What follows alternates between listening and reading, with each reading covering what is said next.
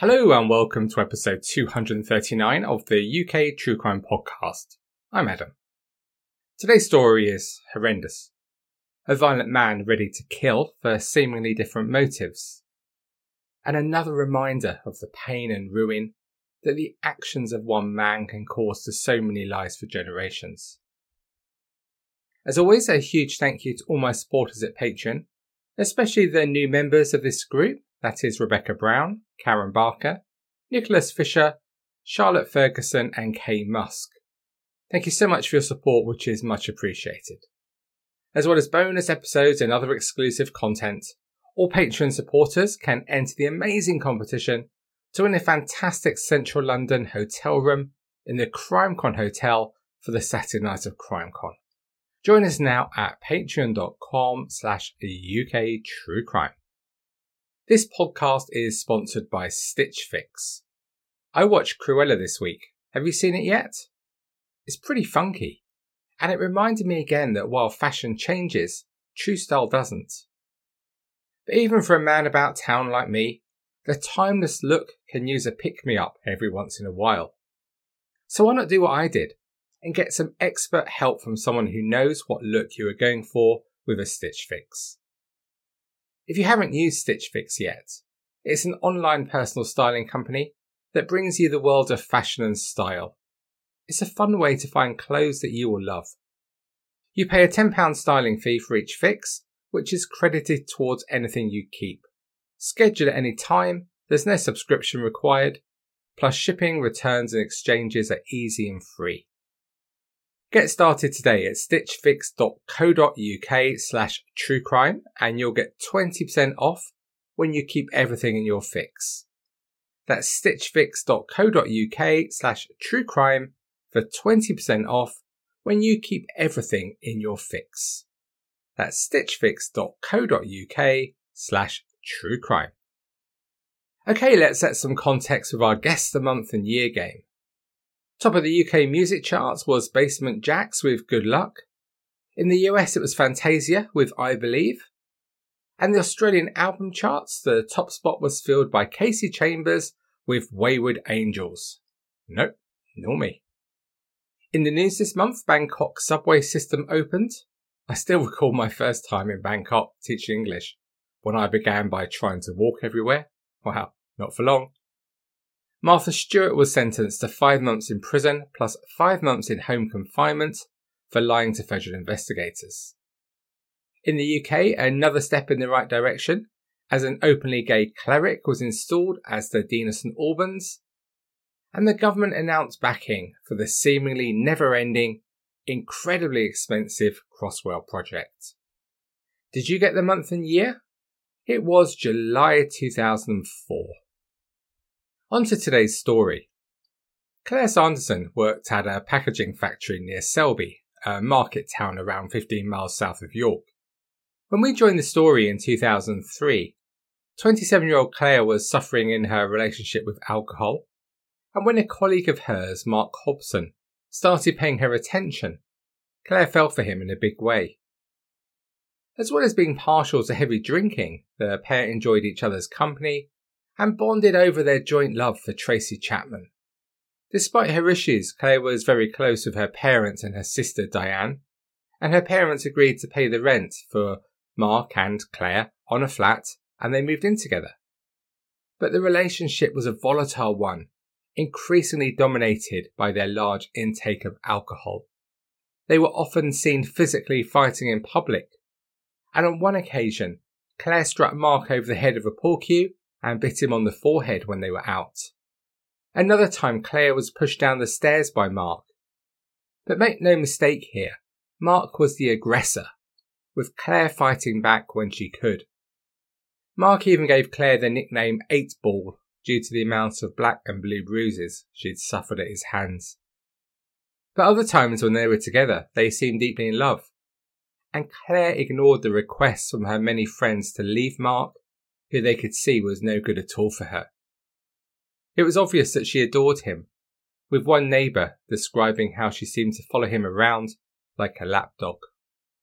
With the alcohol, the violence escalated, with on one occasion, a man dragging Mark off her as he stood on her chest, holding a 12-inch butcher's knife to her neck.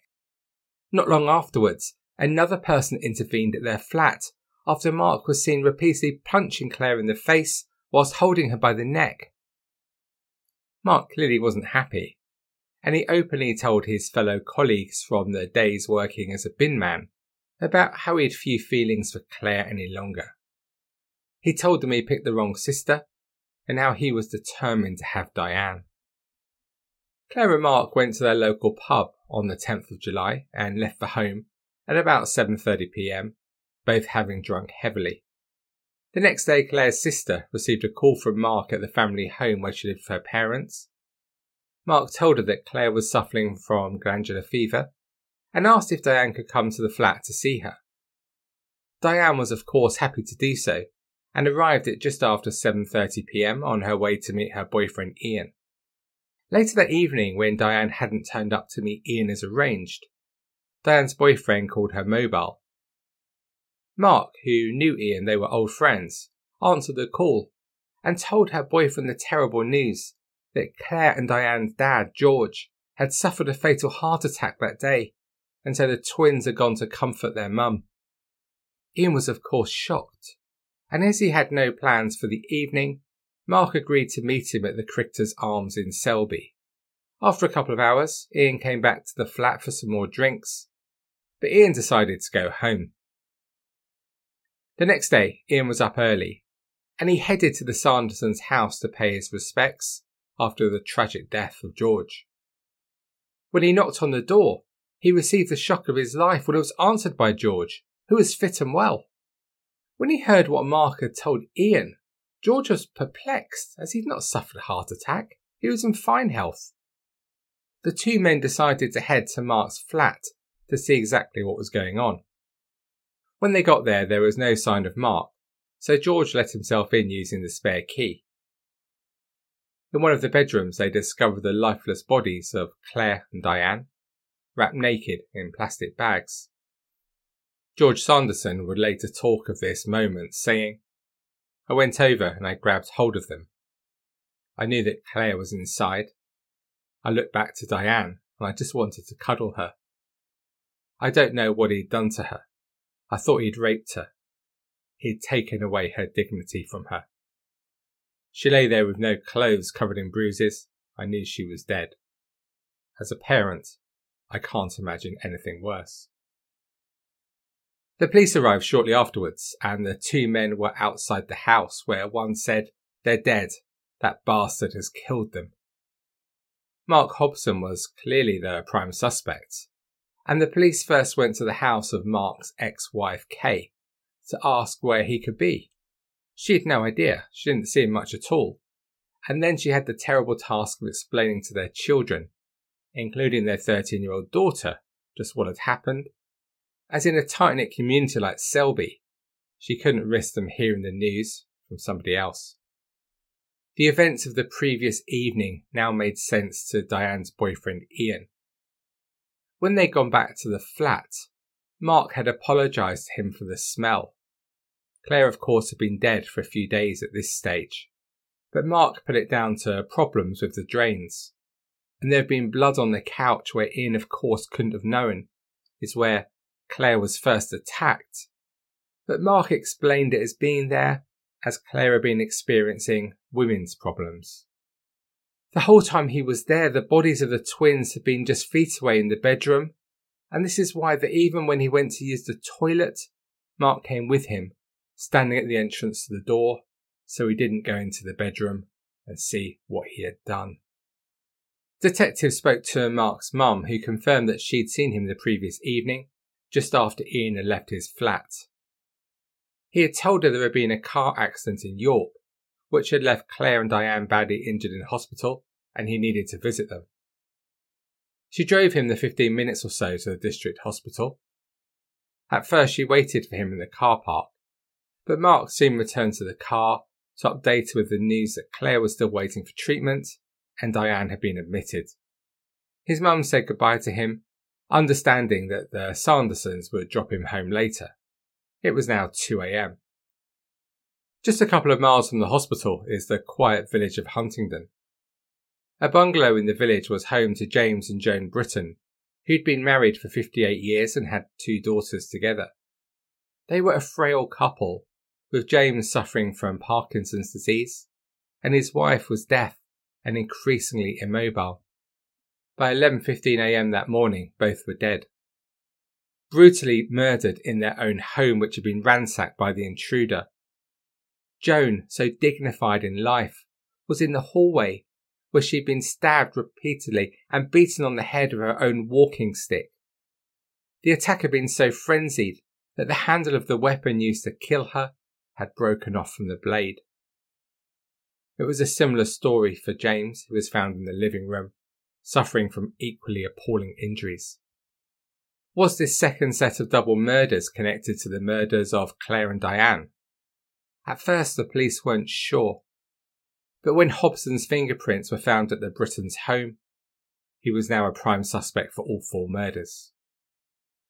But he was still on the loose, much to the horror of the local community, who were terrified of just what this man was capable of doing. There was widespread publicity with Hobson's picture circulated widely, but no sign of him, despite almost 2,000 alleged sightings in the 5 days since he'd last been seen, from as far away as New Zealand. But detectives were confident that he was local, and they were right. He was just 5 miles away from the Brittons' bungalow, where he was living in local woods not far from Shipton. But he was running out of water, and on Sunday the 25th of July, he took the risk of coming out of his hiding place to visit a local garage where he bought water, matches and cigarette papers. The owner immediately recognised him and called the police. Hobson didn't put up any sort of a fight, and he was even complimentary to the police as they arrested him. As he was taken away, he said, "I'm a fucking murderer, aren't I?" At the joint funeral for Claire and Diane, the twins' tearful parents, George and his wife Jacqueline, walked arm in arm into church for the funeral service. As the mourners entered the church, Dolly Parton's song "I Will Always Love You" was played. The Archdeacon of Doncaster, who took the service, said that a CD of the song had been given to her dad by Diane as a present. During the service, he described them as each with their own personality and beauty, 2 devoted sisters always there for each other. Girls still remembered fondly by staff while they attended the church school next door. He said they were talented athletes who excelled at cross-country and 800-metre events. And as the coffins were taken from the church, Ronan Keating's "If Tomorrow Never Comes" was played. Among the tributes outside was one from Diane's boyfriend Ian, which read, "Diane, my brown-eyed girl, miss you more than anyone can imagine. Love you. See you every night. Love, Ian." Another floral tribute was sent by Catherine Wilkins, the daughter of murdered pensioners James and Joan Britton. In custody, Hobson immediately admitted to killing Claire and Diane, but he claimed no memory of killing the Brittons. He was charged with murder and held on remand at Wakefield High Security Prison, where he confided in prison warders that the last 5 weeks he'd been on a cocktail of cocaine, cannabis, ecstasy and alcohol. Detectives believed that the murders of Claire and Diane were premeditated, and he had others he planned to murder too, including the twins' parents, George and Jacqueline. One note written by Hobson that was found said, "George in the garage and Jackie in the house." Another note referred to a different couple and said, "Disable all," with the word disable underlined. There was a to-do note detailing how he planned to entice Diane to his flat, and a shopping list for big bin liners, tape, tie wraps, fly spray and air freshener. Against Diane's name he had written, "Use and abuse at will." Detectives discovered that Hobson had used straight and gay chat lines and had made 68 calls to them in June and July, just before the killing spree. Hours before killing Claire, he rang a sex line at 12:28 a.m. and left a message advertising himself. The message said, "Hi, I'm Mark. I'm 34 years old and I'm solar powered. Other people say I'm bald. I like a laugh in life. I'm living on my own at the moment. I'm contracting for 6 months and I've got a 2-bedroom house. I'm single in life, but no, I just want to meet somebody to have a laugh and a giggle with. 5 women had replied to the message. When he and Claire had returned from the pub on the night he murdered her, Hobson attacked Claire with a hammer, hitting her 17 times. He then took her body upstairs and had a bath with her, cleaning her body. Over the next few days, he continued to talk to Claire, telling her about his plans. And whilst he was doing so, he wrote down on paper his next plan to kill her twin sister Diane. When Diane arrived at the house, after being told that her sister Claire had glandular fever, she was restrained with ligatures on her hands and feet. She was sexually assaulted, beaten with a hammer, and tortured with scissors and a razor. One of her nipples was completely bitten off, and detectives believe that Hobson ate it. The ordeal that Diane went through must have been utterly terrifying, and finally came to an end when Hobson strangled her and lay her in a plastic bag alongside her sister. It seemed that James and Joan Britton were picked as victims at random by Hobson, with the motive probably robbery as he began his time on the run. There was some speculation at first that he'd known the couple following gardening work in the community, but this was dismissed by detectives. He'd broken in through an open door and ransacked the home looking for cash, leaving incriminating fingerprints throughout the bungalow. It was utterly sickening to see how he'd beaten the frail couple with their own walking sticks. Hobson told detectives he couldn't remember what had happened, a statement which angered the daughter of the couple, who later said, "I was hoping there might be a clue, but I knew we would not find out." He says he does not remember, and I think it was completely random. There was absolutely no connection between him and my parents, but there will never be total closure because he cannot tell us why he did it. We will never forget what happened, and will still have that hanging over us. In custody, Hobson was examined by experts to try and find some reason why he'd committed these attacks, and they delved into his life history. He was born in September 1969 at hospital in Wakefield, Yorkshire, to Peter and Sandra Hobson.